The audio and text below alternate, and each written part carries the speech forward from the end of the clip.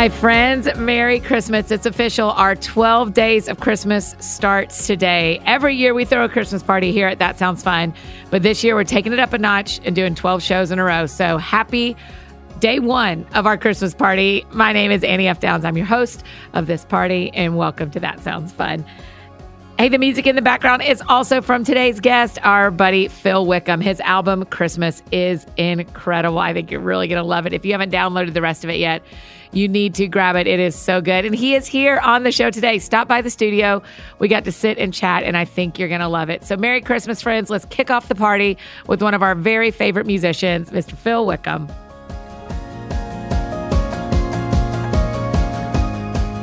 Yeah, there you go. That sounds great to me. Check. Welcome. Check. 1, 2. Check. Welcome. I can't even do a good 3 a.m. DJ voice like you just did. You had. I don't know that. I don't think that was like a Batman voice or something. Oh yeah. Check. 1, 2. Check.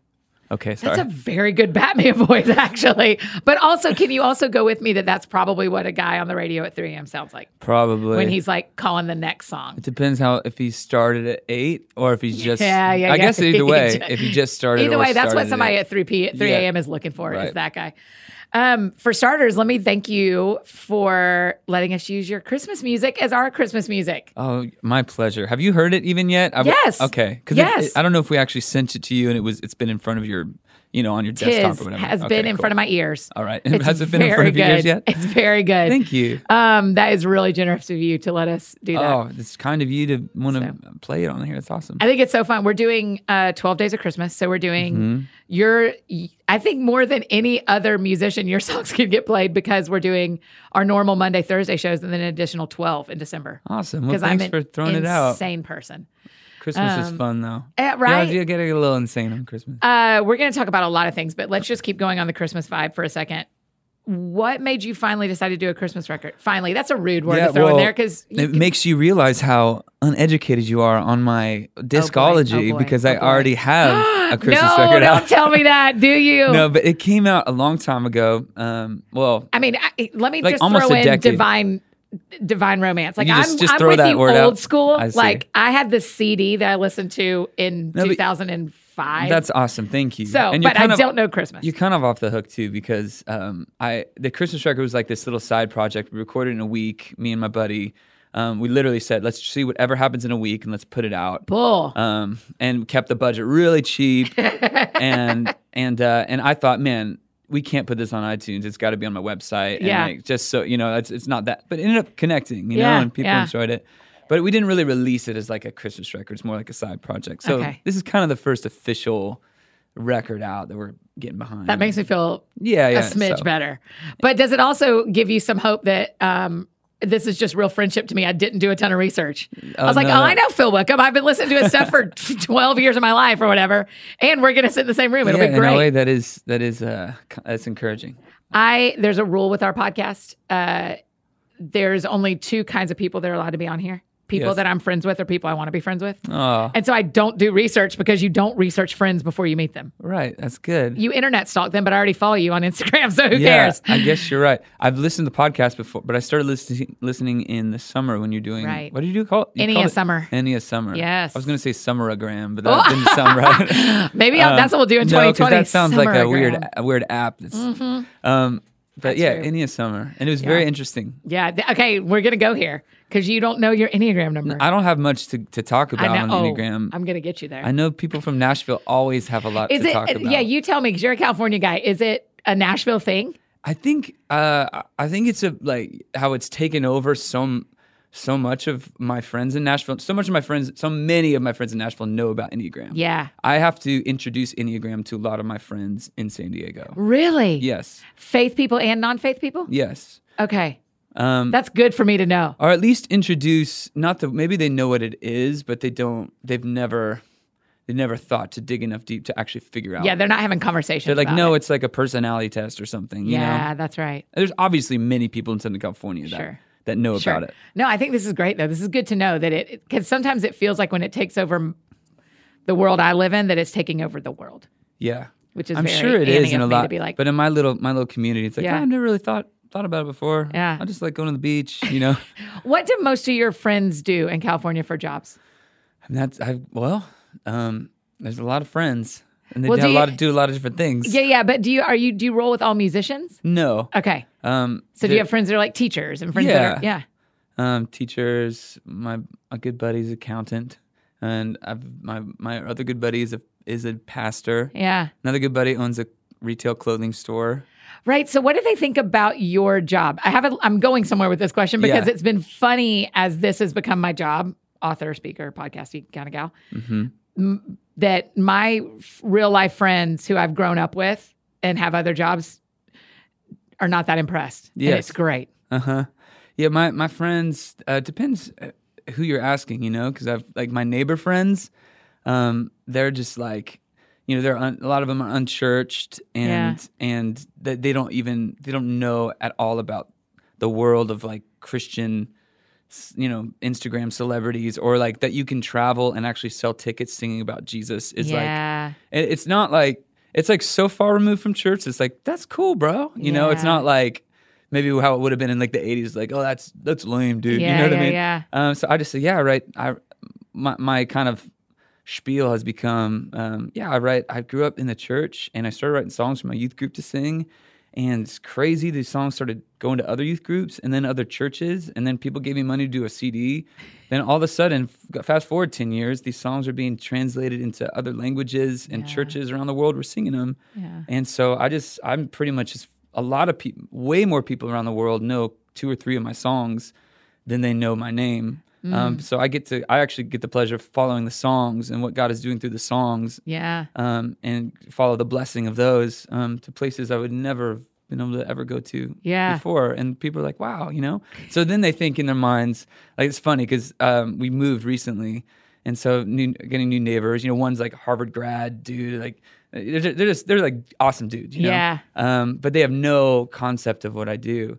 And so when I'm on this tour right now with Bethel, and we just like played Chicago Theater, we'll be at Grand Ole Opry tonight, and I'm just sending them pictures of like these sold out crowds and like these awesome rooms. They're like, bro, I had no idea. This is crazy, So right. It's cool. It's just like it's a great way to like begin a conversation about Jesus and faith, and it's been sweet to like get to know these guys for sure. How important is it to you that you know your neighbors where you live? Really important. Yeah. Because I'm gone a lot. And so for my wife to have buddies and friends and people she trusts close by that she can, like, we lucked out where we moved. We moved to this cul-de-sac where literally, like, people will come over and, like, just take my kids, like, to their pool for, like, 3 hours when my wife makes dinner. It's like, how many kids y'all have? We have 4. Okay. And just the sweetest, we have some really, really sweet people around us. But yeah, really important. And it's weird because I grew up, and I think I grew up with no one told me this, but I don't know if it's the church I grew up in or the time of the decade or whatever, but I grew up kind of feeling like we're the Christians. Everybody else is against us. Like, let's like keep to ourselves, like, because no one wants us to be here. I almost had this innate, like deep feeling of that. Like, like, let's turn off the lights on Halloween. We go to our church's thing, Right. Like, are we sure we should put up a Christmas tree? Because there's some pagan history to that.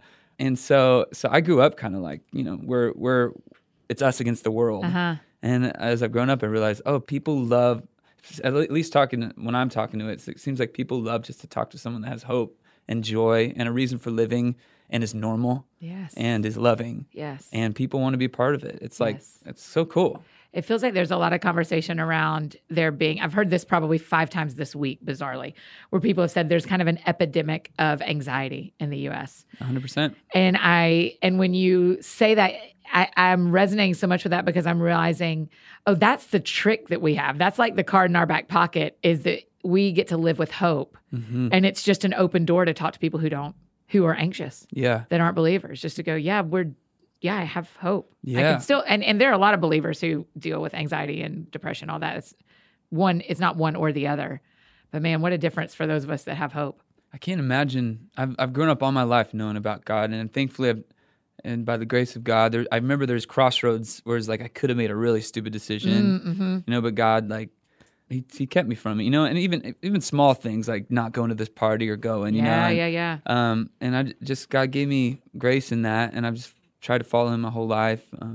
So those moments of it hitting me, it's like, wow, there's people, or this person, or in this moment, there's people that woke up this morning without like the purpose that it comes with knowing Jesus in your life, like the meaning, the hope, I can't imagine waking up without like the reason that the Bible gives me of why I exist. You know what I mean? Almost like a living hope, some would say. Almost like some would say living hope. Some would say. Some would even title the record "Living Hope." No, one of the things I hold on to is there is someone who knows this story, and it's okay if it's not me. But there's someone who knows where the story is going. Yeah. That I am not without someone carrying me. Totally. And I don't know how you live without that. Yeah, I've been listening. It's kind of along the same lines, but it just makes me think like it's good news, right? It's such good news. And all my life I've thought of the gospel, like gospel means good news. You know what I mean? And so all my life I've thought of the gospel in maybe a smaller way than I should be until recently, because I've been listening and reading some books and some theology podcasts and stuff. But because when this one, yeah. When you talk about, because when I talked about the gospel is, you deserve punishment, but Jesus took it on the cross. Believe, now go to heaven, and which is a beautiful part, a very concise part of the gospel. But like when you actually read like the gospel and what it means to say the good news, like the disciples and the authors weren't necessarily talking about like this little piece of what Jesus did, but like Jesus said, the kingdom of God is near. Yeah, that the good news is that the king who was over the world is being overpowered by the real king of the world. And now we can align ourselves under that king and live accordingly. Yeah. Not as like a bunch of afraid Christians waiting in our bedrooms with the candles on, waiting for heaven to come, but as people that are bringing heaven here, Yeah. and living in that hope. I mean, that the good news, it's like not the good news of what Jesus did this one time, or the good news of what he said this one time, but it's like the good news of Jesus. Yeah. Jesus is the good news. Yeah. And what he did, and how he reigns now, and and what he did on the cross, and the resurrection, and that we could be saved. But it's like, it's the whole, like the gospel, I don't know if it's even ever meant to be like, it's beautiful and very handy to have the 4-part plane ride gospel, it's like, well, here's the Romans road, the little pamphlet. Yeah, that's very handy, and many millions and billions of people have come to unsaving knowledge of Jesus through it. It's amazing. But once you start digging, it's like, wow, the good news is that Jesus reigns now, and Jesus has shown us who the Father is in a clear way, and he's a God that bends to the adulterous woman and says, I don't condemn you, and I don't throw a stone. He's the God that touches like the deaf man's, which is weird, but he touches his tongue and puts his hands in his ears, which I just read this for the first time, it felt like. And I talked to a pastor friend of mine. It's like, what a lot of people think he was doing is like, because it says he pulled him away from the crowd and looked him in the eye, like not trying to gain popularity by showing everybody what he could do. Yeah, not doing a magic trick. Yeah, but like, I'm going to heal your tongue. Yeah. I'm going to open your ears, like signing to the man because he couldn't talk or hear. Yeah. Getting on his level, just like in every way, Jesus getting to the level of the people he loves so that he can save them. And that's the God. And that's the good, I don't know. There's so much hope. That's good. You know what I mean? Yes. And then you start living in that, not living in this thing of like, I don't know. Yeah. Becomes a life of love and surprising people with love, and it's cool. I feel like I'm morphing into a new place in that, Yeah. What's the catalyst for that? Do you know? Another podcast called The Bible Project. Oh, listen, I love those guys so much. Yes, it's awesome. It's awesome. So The Bible Project and a book called God Has a Name by John Mark Comer. You need to know that John Mark Comer is we are collectively at this podcast his biggest fangirls. His new book's coming out soon, right? Yes, I've already read it. He said he was sending me early, and I'll give it to you before you leave. Come on, I have John. one here. I'm such a fan of his work. God Has a Name changed me. Yep. When I was like, oh, there are other gods. Like that whole, it's not that there aren't other gods. It's that's why he said, have no other gods before me. Yep. There are other gods. He's just Yahweh. Yeah, he's a different kind of God. Who are you, God? I can't show you everything I am because you died, but I'll tell you who I am. Yeah. I'm full of compassion, rich in love, slow to anger, abounding in love and faithfulness from generation to generation. It's like, you are a different kind of God. Do you read all his stuff? Have you been a fan of his for a while? I have read. Yeah, I've known John John Mark since before for a long time. Yeah. I have these acoustic records called Sing Along. Yeah. The first one was when he wasn't the main pastor of the church, but he was the college guy. Sure. And he called it The Way. Yeah. And I did my first record there. Oh, that's cool. Yeah, so I've known him for a long time. Yeah. My brother was on staff with him up in Portland for 5 years. That's right. I knew that. You should listen to the latest. I don't know. Bible Project. Yeah, it's all. Yeah, I think they're great. Okay, so do you remember which one it's called? This one? Well, they're doing a series right now called How to Read the Bible, which has been very helpful. They went through like the Minor Prophet. I mean, stuff you'd think was not interesting is blowing my mind. Yes. Minor Prophets and the Law, prophecy, Yeah. and now they're going through How to Read the Gospels. And so, it's in that series of How to Read the Gospels. They have this amazing, which I'm sure you're familiar with, N.T. Wright, this amazing theologian. I don't know if you are familiar with him. I am. I love him. And so they did this Q&A with him, this conversation, and that was mind-blowing and beautiful to get into. I think his name is Thomas. Yeah, I think so. Tom Wright? I would literally never call him that. Yeah. Would you? Hey, Tommy. I'd be like, Mr. Hey, Wright. Big T. Big T. I know. He's never going to come on the show now. Professor N.T. Yeah, that's right. His book on Paul. Have you read his book on Paul? I haven't read anything of him. I've just heard him speak and watched YouTubes. Yeah. His book on Paul.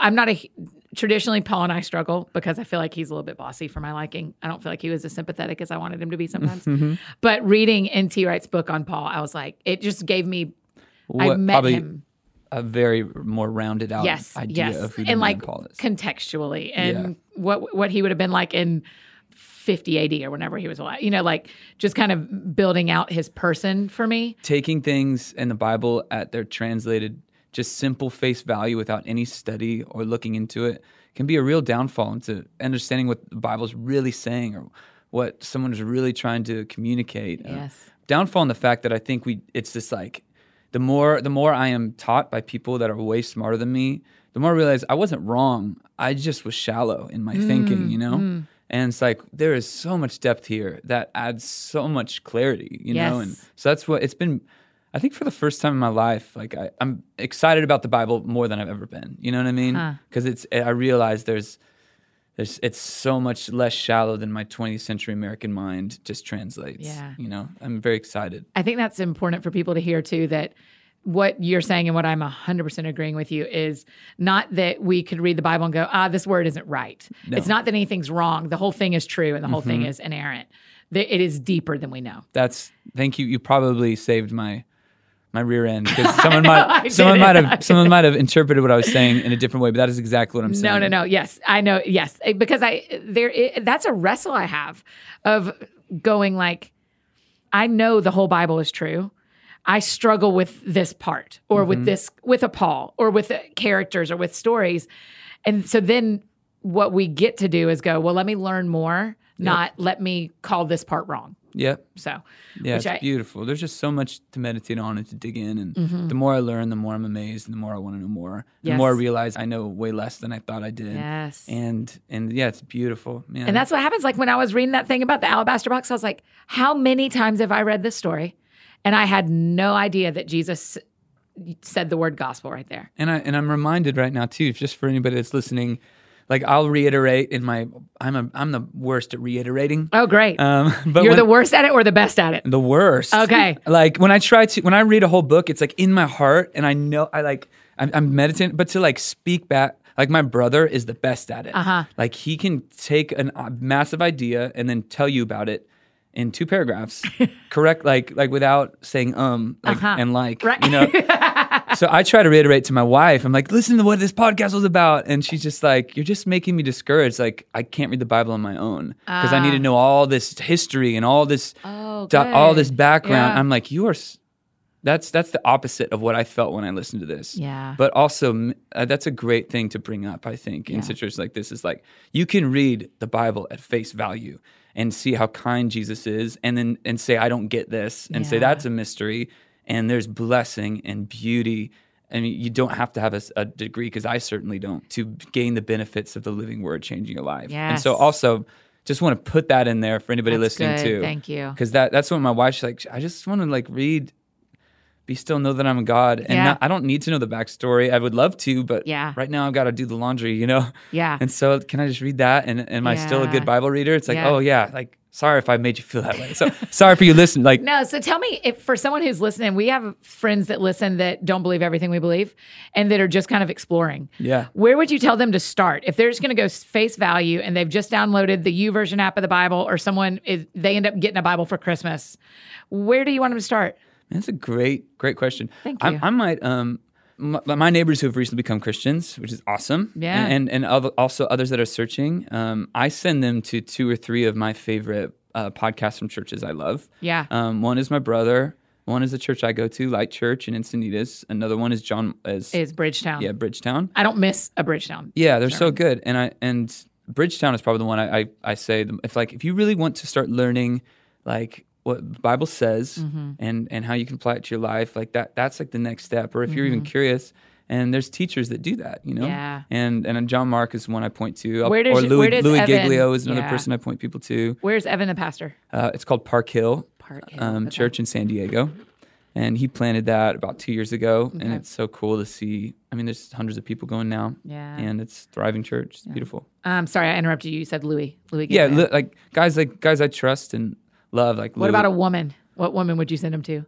What woman would I send him to? I haven't personally like dug into a ton of women preachers other than sitting. I've led at a lot of Joyce Meyer conferences. Yeah, we're together twice next year, by the way. You and are me. We? Awesome. It's me, Joyce Meyer, and Stephen Furtick. Yes. And I said, I don't know who they meant to send this email to, but I'm saying yes before they fix it. And you're at both of those too, I think. Oh, cool. I know, rad. We'll be in Atlanta and somewhere else. Sounds great. Yeah. I'll be there. I'll see you in 2020. Yeah, I'm actually leading at, people listen to it in Christmas. So I've led at 2 this year in 2019. And I love sitting under her messages. And it's a total different...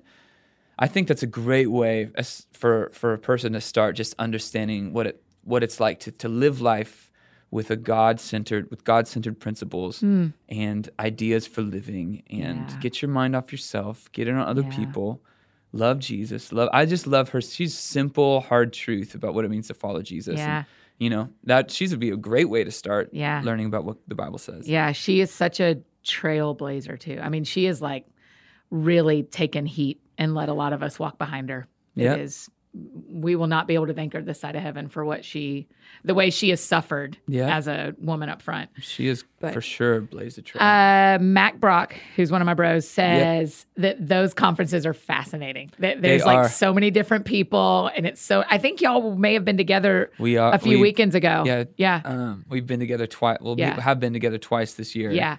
With another sweet couple called the Torwalds. Brian and Katie. Yes. And we're all leading on stage together the whole time. And they are fascinating. Yeah. Because her reach is she is, some people know, but I think a lot of people don't realize how giant reaching her ministry is to like just tens and tens of countries, and people all over the world can access Joyce's teaching.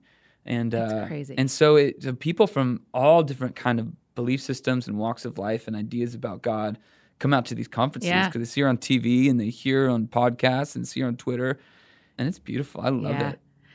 I was touring one weekend and I was in Charlotte where Mac and Meredith live, and so he landed like 2 hours before our bus pulled in. So I just took a Uber to their house and ate lunch with him, and he was like, we got to talk about these Joyce Meyer's conferences. They're so interesting and they're so fun and it's amazing. And I was like, Mac, I know I'm going to be on there with y'all next year. Yeah, they're great. So we do, she does a couple ticketed ones a year, but most of what Joyce does is free, which is awesome. Yeah. Like in giant arenas, she'll do it for free. Yeah. And she just hope people maybe leave and buys a book, and that's how they pay for the whole thing. Yeah. And so because it's free, the free ones are the ones you want to really see the crowd. Yeah. Because then it's just like, I don't know where all these people came from, but they are awesome. This is amazing. Y'all could not be more different as a crowd. Totally. From your neighbor. Totally. That's pretty rad. It's beautiful. Okay, so those are great. We'll link to all that stuff so people can start there if they're learning. And also, it's about to be the new year.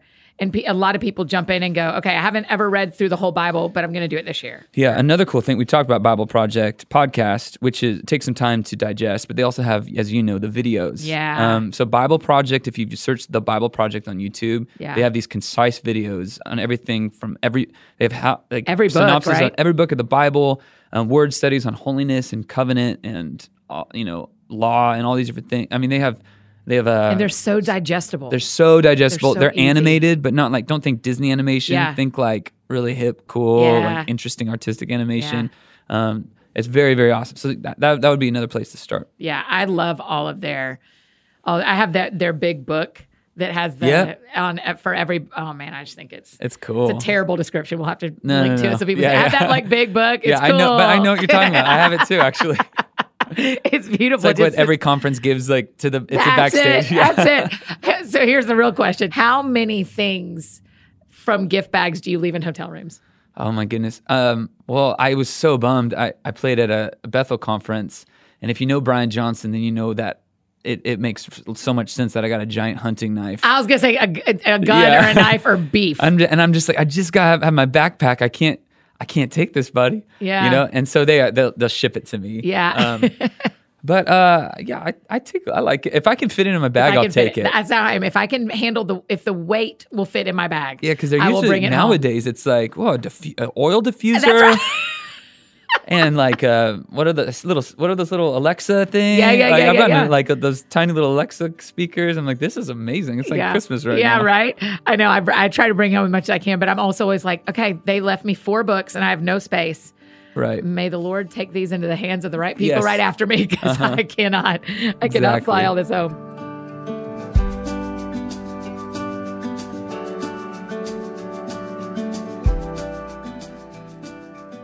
Hey friends, just interrupting this conversation with Phil to tell you about our friends at Able. We are so excited that we get to partner with Able for a couple of episodes during these 12 days of Christmas, during our Christmas party. You heard Jordan and Barrett from Able just last week on the show. You should go back and listen to that one if you haven't already. But Able is a lifestyle brand that is challenging the culture of the fashion industry by creating transformative opportunities for women. Founded in 2010 as a means to bring employment to disadvantaged women and communities relying on charity, Able began as a single collection of scarves back when I worked there, but has since evolved into a full lifestyle brand. They now have beautiful leather bags, handmade jewelry, denim, apparel, and shoes, and they're all manufactured in the communities they wish to impact, both locally at the company's headquarters here in Nashville and globally in Ethiopia, Mexico, Brazil, and India. In fact, you guys should definitely check out their gift guides on their website, from the minimalist to the creative type or the self-care enthusiast. I think they are all really great gift guides that will help you kind of see what to purchase for people. And personally, I use my Elim backpack every single day of my life, and it is one of my very favorites. So I think y'all would really enjoy that. So anyone who missed it during the show week before Thanksgiving, we have our That Sounds Fun 25 code reactivated, friends. So if you go to livefashionable.com and use the code That Sounds Fun 25, you get 25% off your purchase, and that expires on Christmas Eve. So you got to order before that. That Sounds Fun 25 for 25% off anything you want to buy from Able. So it's livefashionable.com. And remember, that code, That Sounds Fun 25, expires on Christmas Eve. Today's show is also brought to you by our friends at Scan Digital. With smartphones, you guys, we all capture life's most precious memories instantly and can relive them anytime. But what about those memories trapped on VHS tapes or film reels or printed pictures? We'd all love to have digital versions of those too. So Scan Digital is here to make that part easy for you. Scan Digital converts your photos, VHS tapes, old films, slides, and even negatives into dependable digital files. Most videotapes are 30 plus years old, and if they're not stored correctly, they are nearly in a state where digitization is difficult. Reel-to-reel film is more than 60 plus years old, and most analog photography is now, 20 plus years old. If these were not developed correctly or not stored correctly, they are most definitely not going to stand the test of time. But with Scan Digital, you don't have to figure out how to do it yourself, spend hours at a scanner, or just let your old memories fade away. Scan Digital will convert everything, and in only 3 weeks, you'll receive your originals back, which means you can get them by the end of the year, along with new digitized copies. And if you're not 100% satisfied, they will reprocess everything for free. Join 500,000 satisfied customers and go to scandigital.com/fun for 50% off, y'all. That is 50. This is their best offer ever. But hurry, because it ends soon. Go to scandigital.com/fun and get your memories back in digital form to share with your loved ones over the holidays. Again, you get 50% off at scandigital.com/fun. And now back to the party. Okay, can I be a fan for a minute, and then we'll dive into Christmas? I mean, that's kind of you, yeah. I've been a fan this whole time we've been sitting here, but I cannot tell you how much your music has meant to me in my life. Oh, that's awesome. I mean, it is like really Divine Romance, and back was that your first album? Yeah, it was. Well, yeah. I had an independent thing before, but it was my first album with the label. What year? 2005? No, sounds about right. 7 or 6. Yeah, I can tell you what house I lived in just because I listened to it every day as I was getting ready. Let's see. So I graduated in 2002 high school. So 2002, 3 or 4 or 5, 18, 19, 20. I would have been 22 when it came out. So 2007. Okay. Do you know Drew Worsham that's in Texas? Yes. Okay. I believe so. Yeah. I don't think I know him. Wouldn't know him well. I think you would know. He pastors a church down there. He's also a magician. Cool. And in 2006 or whatever, he came to a camp that I was working at, and he told me about you. Oh. And he was like, have you ever listened to this guy? This CD's incredible. Wow. CD. That's the yep. And I've been on the train ever since. That's so kind of you. Thank you. That first album marks. I mean, I decided to move to Nashville with that as my soundtrack. Oh, wow. And so I just have never gotten to tell you to your face how much your music has soundtracked my opportunities to obey God in ways that felt scary. Thank you. But you have been such a gift like that for me. So thanks for sharing that. Well, it's very, very kind of you. I really mean it. When we started this whole conversation, I was like, about you being on the show and us using your Christmas music, I was like, like, can you go back 12 years and tell yourself at some point you'll sit in a podcast studio in a city you don't live in, doing a job you didn't know existed, because his music 12 years ago was walking with you as you were deciding to move to the city. And it just is like a little too crazy much sentence for my brain, you know? Yeah, it's too much for mine. Right? Yeah. That's a lot, right? Yeah. Thanks for sharing a little bit about that. That's awesome. Well, thank you for what you do. Yeah. It's weird when people share any kind of stories about how the songs have been involved with their life. It's like, it's all, I mean, it just feels like the first time. It doesn't get old. Yeah. It's so sweet. Well, good. I hope so. That's amazing. Thank you. Well, you're welcome. On a day that comes in the next 6 months when you think, do I want to keep doing this? And am I glad I've done this with my life? I don't think I will think that. Good. If there's a moment, yeah, just remember this. Yeah. And remember that it really matters to a lot of us. Thank you. Now it's your turn to brag on Crosspoint Music and on our church. Yes. If you would like to, since I know they're... What an awesome crew. Right. I want to hang out so much more with them. Yeah. But for those of you who don't know, so we've talked a little bit. I've got a Christmas record out. Yeah. You might have heard a bar or two at the beginning of this podcast. Since Thanksgiving, so they've heard it a lot. Okay, sorry then. Yeah. For hearing me over and over and over. But a big vision for this record was getting some moments where it felt like there's just a group singing along. But we wanted to be a little bit, we wanted to be a couple levels above just like corporate worship kind of recorded, like not just like sounding live, but sounding like people that knew how to sing. That's right. People that know what to do. They were in the you didn't room. Call me. You called the worship team. Well, I called Mike Grayson, and I said he didn't have a lot of time. I was like, hey, I'm gonna be in Nashville. I think like next week. Yeah, I think it was the week after. And we just had this idea. We're trying to gather a group of people to come and sing on this thing and give it some real like community life, you know. And I don't know if your team would be interested or whatever, but I mean, I'd be so honored. You know, I always feel like everybody's got better things. That's just me. Totally. Everybody's got better things to do. I mean, you got set lists to get to. You've got stuff to do. I'm sorry to even put this on you, but if it sounds fun at all, I'm going to be at this studio and literally like within 20 minutes. Yeah. Mike sent me a text back. He's like, is 20 people too much? Because I've got 20 people. I'm like, actually, 20 people is too much. I don't think we can fit. Can we do 15? Yeah. He's like, how about 18? I'm like, well, done, And just the sweetest group of people came into the studio and brought such joy and such talent. Yeah. And so much to this record. They're on a song called Joy of the World. They're on a song called Face of God. They're on Away in a Manger. I think they're on one or two others, just like making the choruses sound epic and moments sound really beautiful. Oh, we did this version just to end the record, a little benediction moment. We took that, we wish you a Merry Christmas, and changed the timing a little bit and the words. So it's just all of us singing together. We wish you a Merry Christmas. And then we wrote another verse. May peace wrap its arms around you. Let peace wrap its arms around you. And then may your heart be filled with wonder. May your heart be filled with wonder. May your heart be filled with wonder for Christmas this year. And we're all just kind of singing it around the mic. Yeah. And I'll never forget that night with them. Yeah. So I can't wait till next time we hang out. I'll call them on my next record. Yeah. If they'll come. Cheryl Stark's version of Living Hope.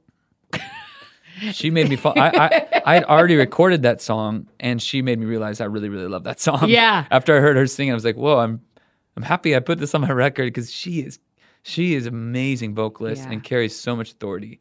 That's it, right? That's what I've said to her is, so I'm doing a tour with Compassion in February and March of 2020, and they're coming with me, Mike and Cheryl. Cool. And the thing I said about Cheryl is she's the right woman to do that because she's going to go there and worship, and she's inviting you along, but us coming is not determining whether she's going to go. Yeah. Because she is like, I go to worship. Man. I want to invite y'all, but I'm not going to. That's the kind of leader you want to follow. Right. Not like, am I doing okay? Are you guys coming? Right. It's like, you guys, I'm gonna enjoy the presence of God. Yeah. Sit at his feet and show you how great it is. Yeah. Model it, and everybody's like, I want that too, Right. That's what she does. Yeah. So as a part of the teaching team at Crosspoint and as part of that church, thank you so much for calling them and letting them be a part of that with you. It meant the world to those people. It probably meant I'm 100% sure it meant more to me. Well, they were thrilled to be a part, and they just think so highly of you. Like I saw them today. We had rehearsals today for Sunday, and Mike was like, "Oh, tell them I said hi." And, I mean, they just think you feel like a friend to them. Vice versa. So I'm really grateful for that. Okay, so back to my original question. What makes you love the idea of doing songs for Christmas? Yeah, well, I did a Christmas record. I think we mentioned it earlier. Years ago, and it was a beautiful time recording it. And man, I just thought it was time again. I was thinking over the last 10 years, I mean, a lot has happened and a lot of new listeners to my music. Yeah. The music has reached a lot of new people, and I thought, man, to get a new offering out there of Christmas songs. I love Christmas music. I mean, so many of us do. All right. I guess it's kind of polarizing. Once in a while I hear the people that are like haters on it. Yeah. But most people, I think, it's you got some haters releasing it in October. I saw it on Instagram. I was like, everybody pump the brakes. Yeah, you wanted to release it on Christmas Day? I know. When we aren't it is early. Able to listen? I get it. It's not the holiday season, but like I only have like a month or two until it's done. It makes so much sense because people are going to want to start it in November. Just so let more raising awareness. Yes, and then also I've gotten probably like 20 or 30 different worship leaders just individually writing in saying, hey, can you release it early so we can get some songs going? So we can learn it. Yes, that's exactly right. So we thought, man, might as well. Earlier is better than later for us. Yeah, that's right. And so I love Christmas music. I did a record already, and there's so many amazing Christmas songs filled with such rich theology and beautiful lyrics and beautiful melodies. And I realized, man, I haven't recorded Joy to the World yet, Hark the Herald Angels Sing, Angels We Have Heard on High, Away in a Manger. I mean, What Child Is This? There's so many I hadn't recorded. And there's a few I had written over the last couple of years because I do a Christmas tour, like a little short week-long thing at the beginning of December every year. And we try to write at least one new song for it. So, man, I have all these new songs. I even had this love song written for my wife, like this Christmas love song. That I have no outlet for songs like that. Like I'll write a pop song or a love song, and it's just not like I feel like the best use of my time in the studio right now for what I feel called to do. Right. So to have finally a track that's undoubtedly dedicated to her. It's called This Year for Christmas. I got all I want this year for Christmas. Don't need no presents under the tree. Because all I want this year for Christmas is waking up with you right next to me. It's kind of got that, just like that old throwback thing. And And so I finally got to do something that's like, okay, this is for my wife, And so I had all these songs, and I thought, man, this is the year to do it. Yeah. And actually, I wasn't for sure about doing it, and I was going to be on a tour in the spring, called Outcry. Yeah. And it ended up falling through. Some things just didn't happen, and so it left me with a whole month of May. Just like, okay, I could book up some weekends really quick, probably do this or that. But how about I don't, and I just record a Christmas record? Yeah. And so it was a blast. It was such a fun time. We're going to talk more about Christmas, but that triggers a deeper question to me to ask you that I bet a lot of our friends listening have experienced when Outcry falls through, when a thing falls through. Yes. When the thing that you thought was going to work doesn't work. Yes. And yet what ends up coming from it is a Christmas album. Oh yeah. I'm so glad that things worked out. I mean, obviously some people had a bummer year because of that. Yeah. And I'm sorry. It would have been beautiful if it happened, but it's so cool. Yeah. So talk about open doors and closed doors with God and how you learn to call them all a blessing. Yeah. I think one of the biggest learning moments in my life, and a lot of reasons, but for the open and closed door thing, in 2013, I believe, I was out on a tour and my voice was just dying. I could not get through by the third or fourth night. Like I could not get through the first 3 songs. And I was supposed to sing an hour and a half. Like it was just weird. Oh my gosh. To the point where the promoter, promoters are usually show goes on at all costs. Yeah. Because they've already put in there. Yeah. And he went up to me. He's like, man, there's something up. Like you need to go home, get it checked out. And there was still like 5 more shows to do. And if that's what the promoter says, like if the promoter says that was kind of embarrassing, I'm like, you're right, Yeah. And I was depressed. I was like, what in the world is going on? And I went back home, checked it out, ended up having a polyp on my vocal cord, which is like usually the result, like my vocal cord had hemorrhage, like a blood vessel had burst or something. And so there was an injury on it. And then I didn't know that happened. And so I kept singing on it. And then this like blood polyp coagulated skin tissue thing happens. That's Merry Christmas, everybody. Yeah, it's really cool. It happens. And when you have that on your vocal cord, it can't vibrate the right tempo as your other vocal cord. And so you can't actually hit notes. Can't sing. I was very hoarse and I was trying to hit notes and it just like, I literally lost control. It was so weird. And because it's always been so just part of what I do. Yeah.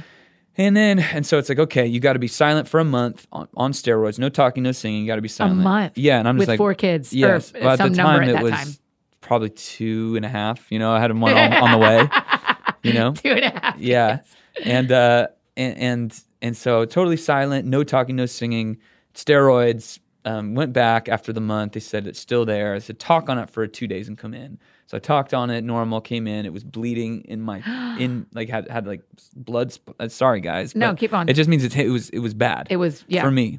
And they said, okay, if you want to get back on the road anytime this year, if you want any chance of this going away, we're going to have to surgically remove it. And we have great technology now. We think we can do it great, but there is risk. If it doesn't heal perfectly, you'll have scar tissue. Scar tissue will affect your ability to sing, take a lot of your endurance away. You might have to change a lot of how you do what you do. And that's like your income and your ministry and your calling. It's a lot wrapped up in what happens with your voice. Right. And so there's 2 sides. It's like, oh, I'm not hearing, I could be told I have a tumor or something. And that, sure. Like, I didn't want to be over dramatic. You know what I mean? Because there's a lot worse things you could hear while you're sitting in a hospital, the doctor's telling what's going on. But at the same time, there's like, how I provide for my family, what I've been doing, like my calling. But out of all of it, I felt like, man, like, what am I worth if I don't have this? Like, that was like my biggest thing. And now in hindsight, I realized, wow, so much of like my identity and so much of what I thought was important was like people telling me I was doing a good job. Yeah. Not applause like to build my ego, but applause to tell me like, man, you're doing okay. Like we like what you're like. I was so my emotional well-being was so much based on the approval of men, I realized. And I so much insecurity that I wouldn't even call myself an insecure person, but I realized, wow, I was so insecure because I was going through this thing and just thought, I remember being so depressed because of that, like, okay, if I can't come back and just like give it my all every night, then what do I have to give and all that. And then I was supposed to play at this event called Catalyst. Yeah. I was supposed to lead worship and I couldn't. So they asked me to write a letter saying, this is what's going on. Love you guys kind of thing. Like, they're like, just write a paragraph or 2. And I was like, so I started and I was just kind of like sitting there, again, it's totally silent. And God met me as I was crying out to him, like, got frustrated. Like in my mind, I was like, why, Lord? Like at the same exact week, a song of mine called "This Is Amazing Grace" went number 1. Yeah. So it was like I could be out like singing this song, and but I'm just here, and I'm canceling like 6 months of things, and what's going on? And God showed up in such a massive way in that room. Unlike, there's maybe 2 other times in my life where I felt so much the nearness of God, His heart for me, undoubtedly just His presence, and it was like a real holy moment in my life. Yeah. And He was just speaking to me the simple truth. I just over and over again in my heart, I just felt like God was saying, "I am your Father, and you are my child. I am your Father, and you are my child." Like that was this running, like, you're a child of you are my child. And I just felt like this question was going on, like, what does that mean? What does that mean? What does that mean for you? And I just remember thinking that means like, and in that moment of realizing, like, whoa, like God who created stars and formed mountains, that He would call me His own, that He would give me everything I need, that His plans for me. Like, it was the first time I really started having a reason and to be challenged to believe that His plans for me are good and not of evil, that He's working things together for good, that I have nothing to fear if the God of all the universe is on my side and calls me His child. Just like these very Sunday school truths became real to me, in probably like the first way they really ever did. Like all that being said, it really did change me. And thankfully I got surgery, and I say it's a miracle, because they were saying in 2 months we should start seeing some really solid healing. And then I went in a 3-week checkup, and they like gasped in the hospital room and said they could, if they didn't do the surgery, they wouldn't even know it had happened. Like they couldn't, they wouldn't know, even be able to see it, So I think it was a direct result of a lot of prayer. Yeah.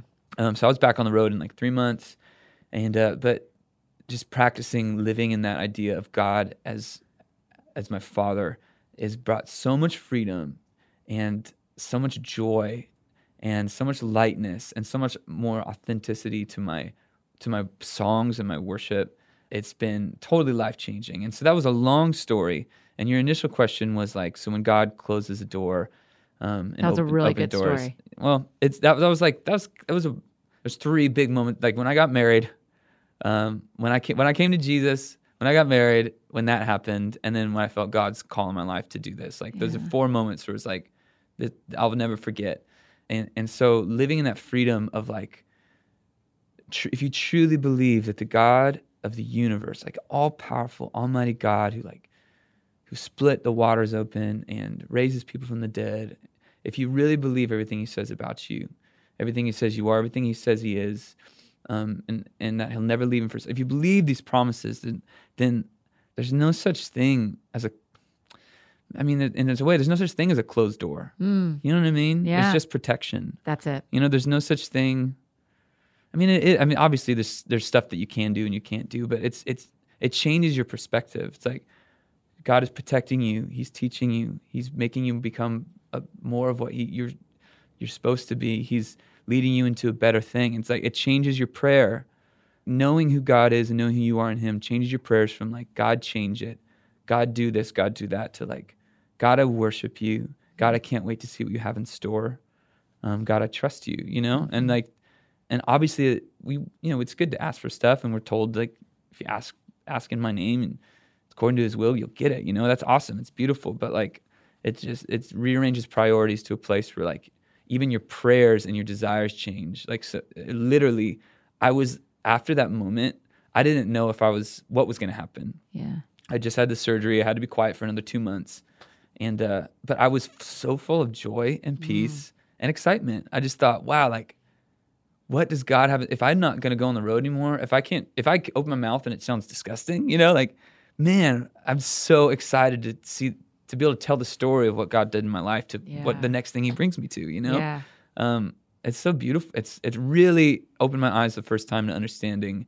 I could have gone, there's a lot of people going through a lot more tough stuff than I did, but it started making me understand like the count it all joy idea. You know what I mean? Yeah. Because of who we're counting on. Yeah. You may remember this from your single days, but I'm not married. I'm not married yet. Mm-hmm. And when I think about dating, there's a difference when you change your mindset from, I can't believe this didn't work, to, okay, God, you close doors and you open doors. Yep. Right? And the same is true for any of our friends who want something that they don't have yet. Right. Or that something didn't work that they thought was going to work. You just go, okay, it doesn't mean we understand. It doesn't mean we can't be emotional or sorry about it either. It's just we have this deeper thing called joy. There's a deeper thing. Yeah. Yeah. And a deeper, like, it's trust. Trust, yes. A deeper trust. That, I guess trust even precedes joy. Does it? Don't you think? I'm thinking. Because you trust. How can you have? Because if you trust in a God that is on, precedes, comes before. Yeah. How can you? I'm just thinking it with you. Yeah. This is what I'm thinking out loud. Yeah, I want you to. Because if you trust in a God that is for you. Yep. Wow, I can have joy in this situation. Yeah. Because the God of all the universe is working together things for good in my life and has a plan. So the trust precedes obedience and precedes joy. And I think, don't you think? Yes. As you're talking, I'm thinking if someone said to me, I want to raise my joy, I would say, raise your trust. Yeah. And the joy will come up versus going, well, when your joy comes up, so will your trust. Yeah. I think. Yeah. Maybe I wouldn't dear quote everyone, myself. We're publicly processing this. Do you know what? Also, I think if someone said, how do you raise your joy? I would say be thankful out loud. That's what I would say. Okay. Don't you? Yes. Go outside, there is, even in the worst situation, you could say, thank you for this beautiful green tree right here. Yeah. Thank you for the breath in my lungs. Thank you that you are on my side. Thank you for the stars that you put in the heavens to remind me of how great you are. Thank you for the cross. Thank you for the blood that you shed. Sometimes I'll do that when I'm feeling bummed. Yeah. And 2 minutes into that, I've gone from like, oh, I'm so anxious, I'm so frustrated, to saying, oh, Lord, I love you. You know what I mean? Yeah. Grateful heart is a powerful thing. Will lead the way. You're right. I think you're right. Be grateful out loud. I'm like literally writing my brain. I have to see words written down. So I'm moving them all around in my mind. I don't know which ones come first, but and maybe they all come together. I don't know. Yeah. But trust and joy. Trust precedes joy. Gratefulness precedes worship. Quote Phil Wickham. Oh, for sure. Quote Phil Wickham. That is good. I don't actually know. We're going to see it all over Twitter today. Yeah. As people are listening, we're going to see it and they're going to tag you and we're going to know. Okay. I think that's great. Merry Christmas, everybody. Thanks for being here, everybody. We're back. Christmas. Oh, I mean, it's just hard for me because I'm in a non-Christmas show and a non-Christmas album. I want to dig so far into this. Yes. And so I think what you're saying is really profound because for our friends who believe what we believe or don't believe what we believe, everybody's been disappointed. Oh yeah. And everybody gets to Christmas and it's the holidays are very polarizing in a lot of ways. Either you have everything you want, but that's so rare. Usually it's, oh, are we here again and I don't have what we want? Or what did we lose this year? And here's our family and it's missing people. Yeah. Or, and so for you to have us process through gratefulness and trust and joy on the precipice of a holiday that is supposed to be all fun if we just watch Hallmark. But the reality is there can be pain on the inside of it. Yep. That's really a gift you've given us. Yeah. Man, even in the darkest time in Jesus, there's always hope, right? Even in the worst situation, at the end of it is a renewed earth and a Jesus on the throne. It's pretty awesome. Yeah. I'm teaching this Sunday at church and I'm teaching on not grumbling. And my third point is, are you sure the story's over?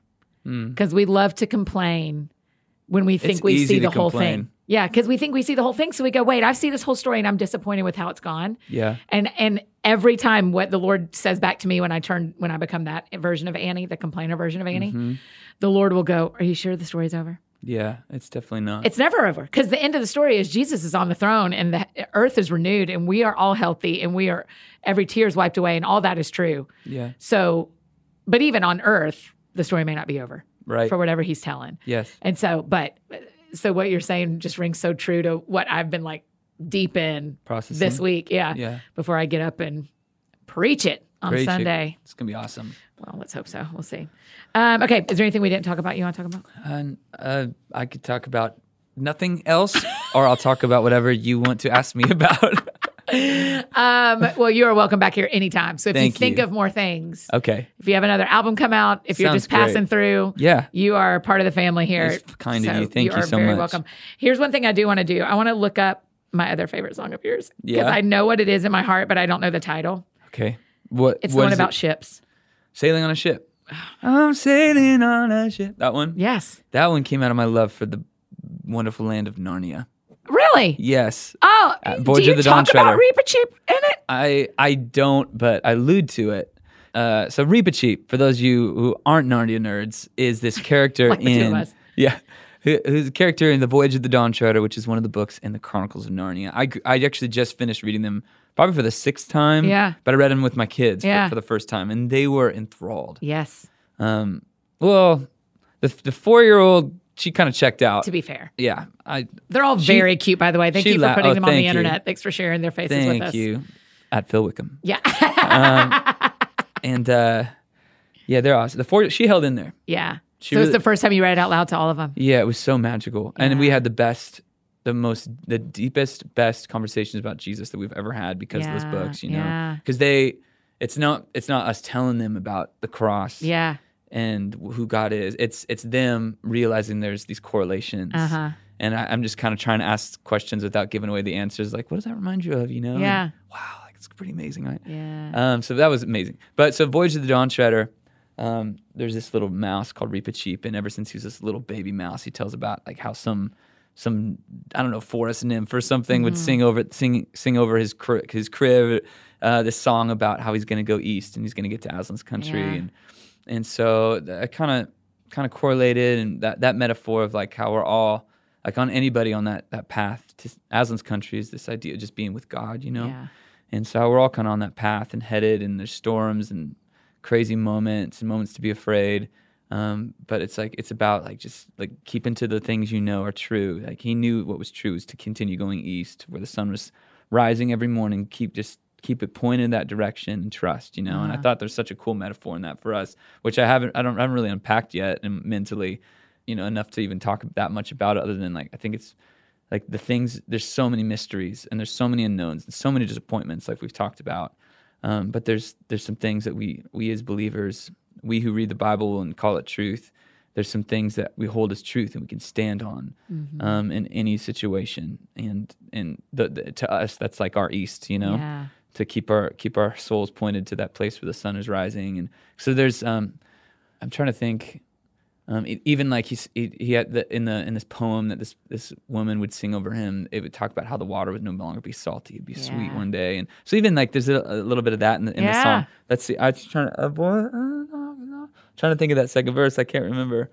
To where the water's running sweet and bright, the sun is rising in the eastern sky. I leave it all behind to reach for more. I'm sailing on to your golden shore. Oh, yeah, whoa, whoa.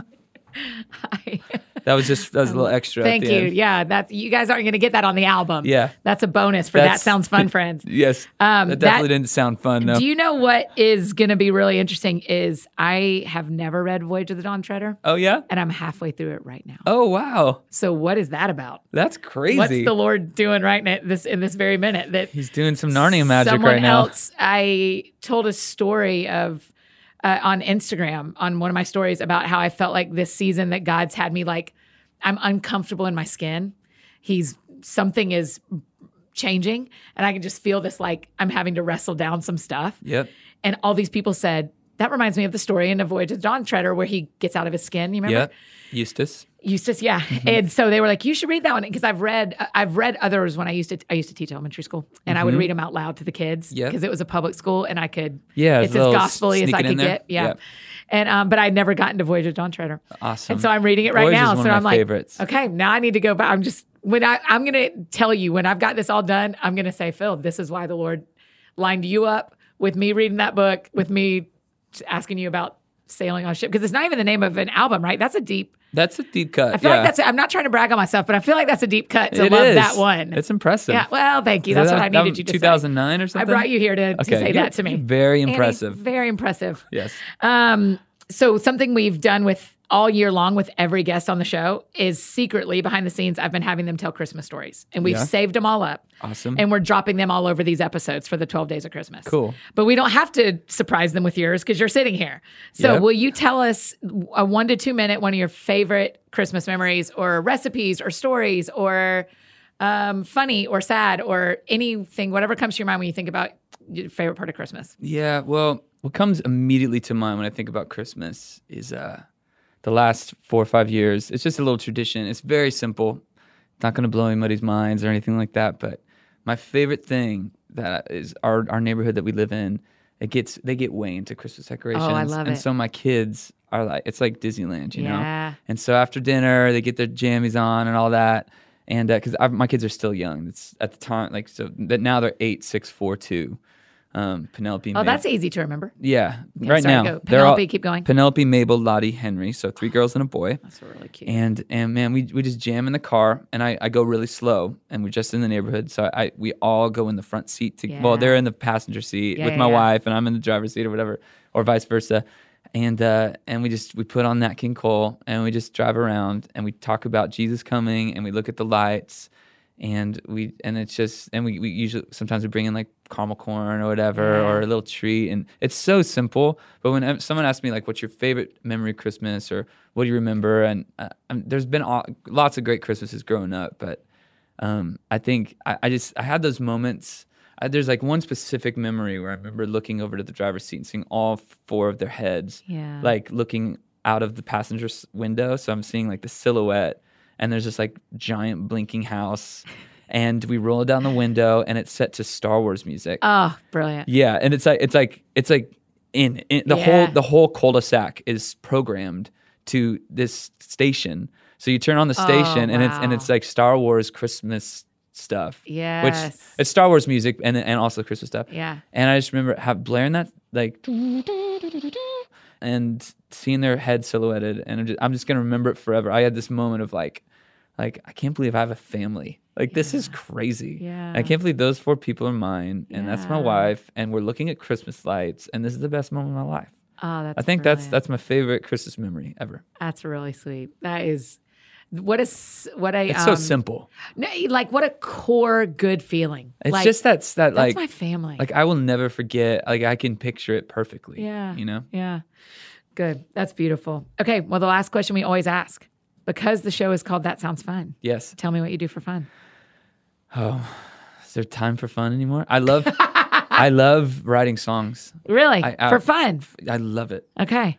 Sometimes it's the opposite of fun, but even that's what makes it fun. Yeah, the challenge of it. I love writing songs. I mean, specifically, I love finding new things that light my heart up personally, as a worship song, as a song to sing to God, that I think, wow, I think this could connect with a bigger audience than just my heart and God. You know, when I fall upon those ideas, I wish they were easy to come by because they're not for me. Yeah. But I'm always searching, like airplanes, and every time there's a piano nearby, it's like I'm the annoying guy pounding on it. You know, I love writing songs, and I really need.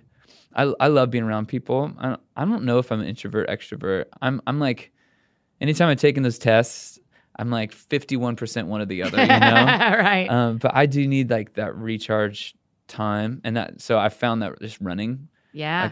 Like I wouldn't call it fun. Yeah. But like very satisfying. Yeah. You know, like and it's when you get your podcast in. I get my podcast in, and I'll just like I'll just become totally quiet and just like, okay, I'm pushing myself, and something about getting my heart rate up. Like I feel like I feel like my brain works differently. Yeah. I start thinking about things differently, and new ideas come, and it's hard to explain, and I get really emotional too. Mm-hmm. I think because I'm picturing myself like in a movie. Yeah.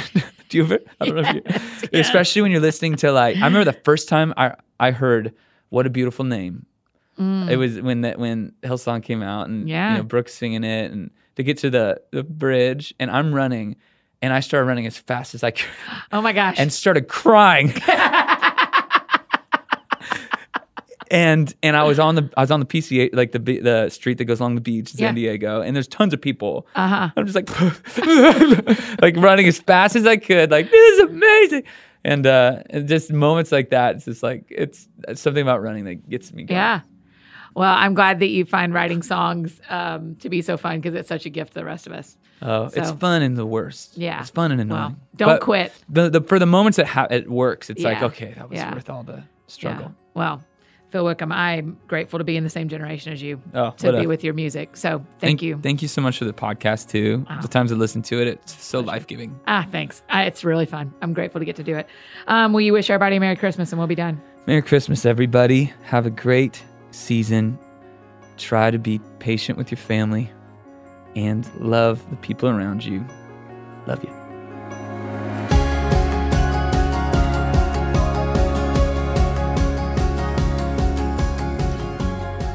Friends, isn't he just the best? What a great guy to be like the guy at the party who is always playing music, but is also great to talk to. That just doesn't happen all the time, you guys. So I am so grateful to Phil Wickham for not only kicking off our 12 days in a row of Christmas shows, but also letting us use his music for the whole month so that we're always hearing Christmas music in the background. Make sure you grabbed a copy of his album, Christmas, and give him a follow on Instagram, Twitter, all the places. Tell him thanks for being on the show and how much it meant to you and how much you're enjoying his new Christmas album.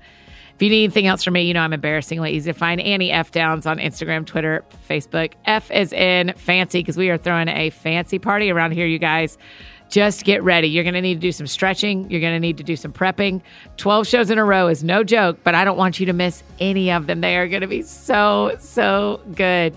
We've got chefs. We've got authors. We've got musicians. We've got pastors. We've got Santa. We've got everybody, you guys. We have everybody you could ever want at a Christmas party is at this Christmas party. Hey, speaking of, as you know, we have little Christmas stories from every guest we've had all year. So a couple of those will be tossed in here at the end. I think that's it for me today, friends. Go out and do something that sounds fun to you, and I'll do the same, and we will see you back here tomorrow. All about Hallmark Christmas movies. You knew we had to do it. Christmas at Dollywood. We were in it. We're going to talk all about it. Y'all are going to love it. We'll see y'all tomorrow.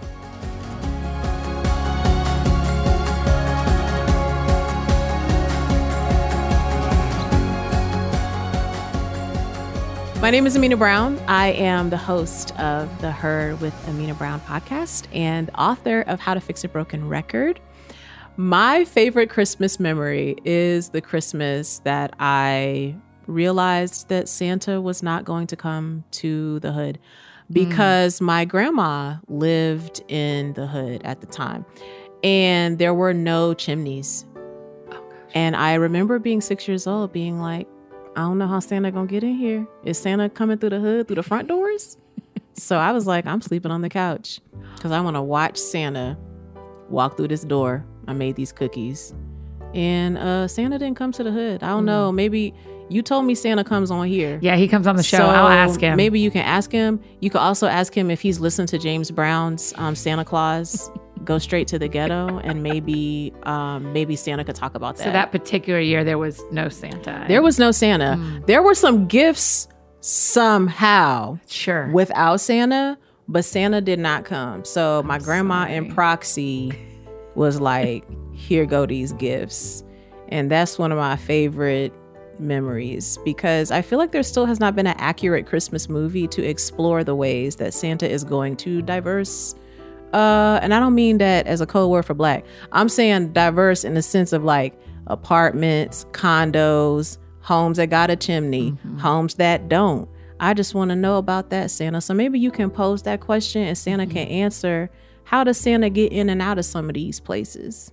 All right, my name is Knox McCoy. I've written a book. I'm an author called The Wondering Years. It's about how I found God through pop culture. My favorite Christmas memory is I was 10 years old. All I wanted was a Super Nintendo. I didn't think I was going to get it. And we opened all of our presents, and I didn't get it. And I was trying to hide my disappointment. And my dad said, hey, why don't you go upstairs? I've got a gift for your mom. Go grab it for me. And I went upstairs, and it was the glorious Super Nintendo system with Mario Kart laid out for all of us to behold. And I yelled so loud that it registered on the downstairs VHS camcorder. And it was the most wonderful thing in my life. And I played for like 42 hours and killed millions of brain cells. But it was a beautiful memory for me. Hey guys, I'm Jordan Lee Dooley, author of Own Your Everyday, and my Christmas story is that when I was a child, I was probably about 10 years old, my mom was breeding one of our dogs, and she went into labor on Christmas Eve in the basement below my room, and I was only 10 years old, and I heard something squealing, and so I run downstairs, and that night on Christmas, I learned how babies are born. You watched the whole thing. Well, my mom said, hurry, help, and I had to help hold the leg or something. And out came a puppy, and I was like, I'm not sure how I feel about this. But Merry Christmas. This is a lot.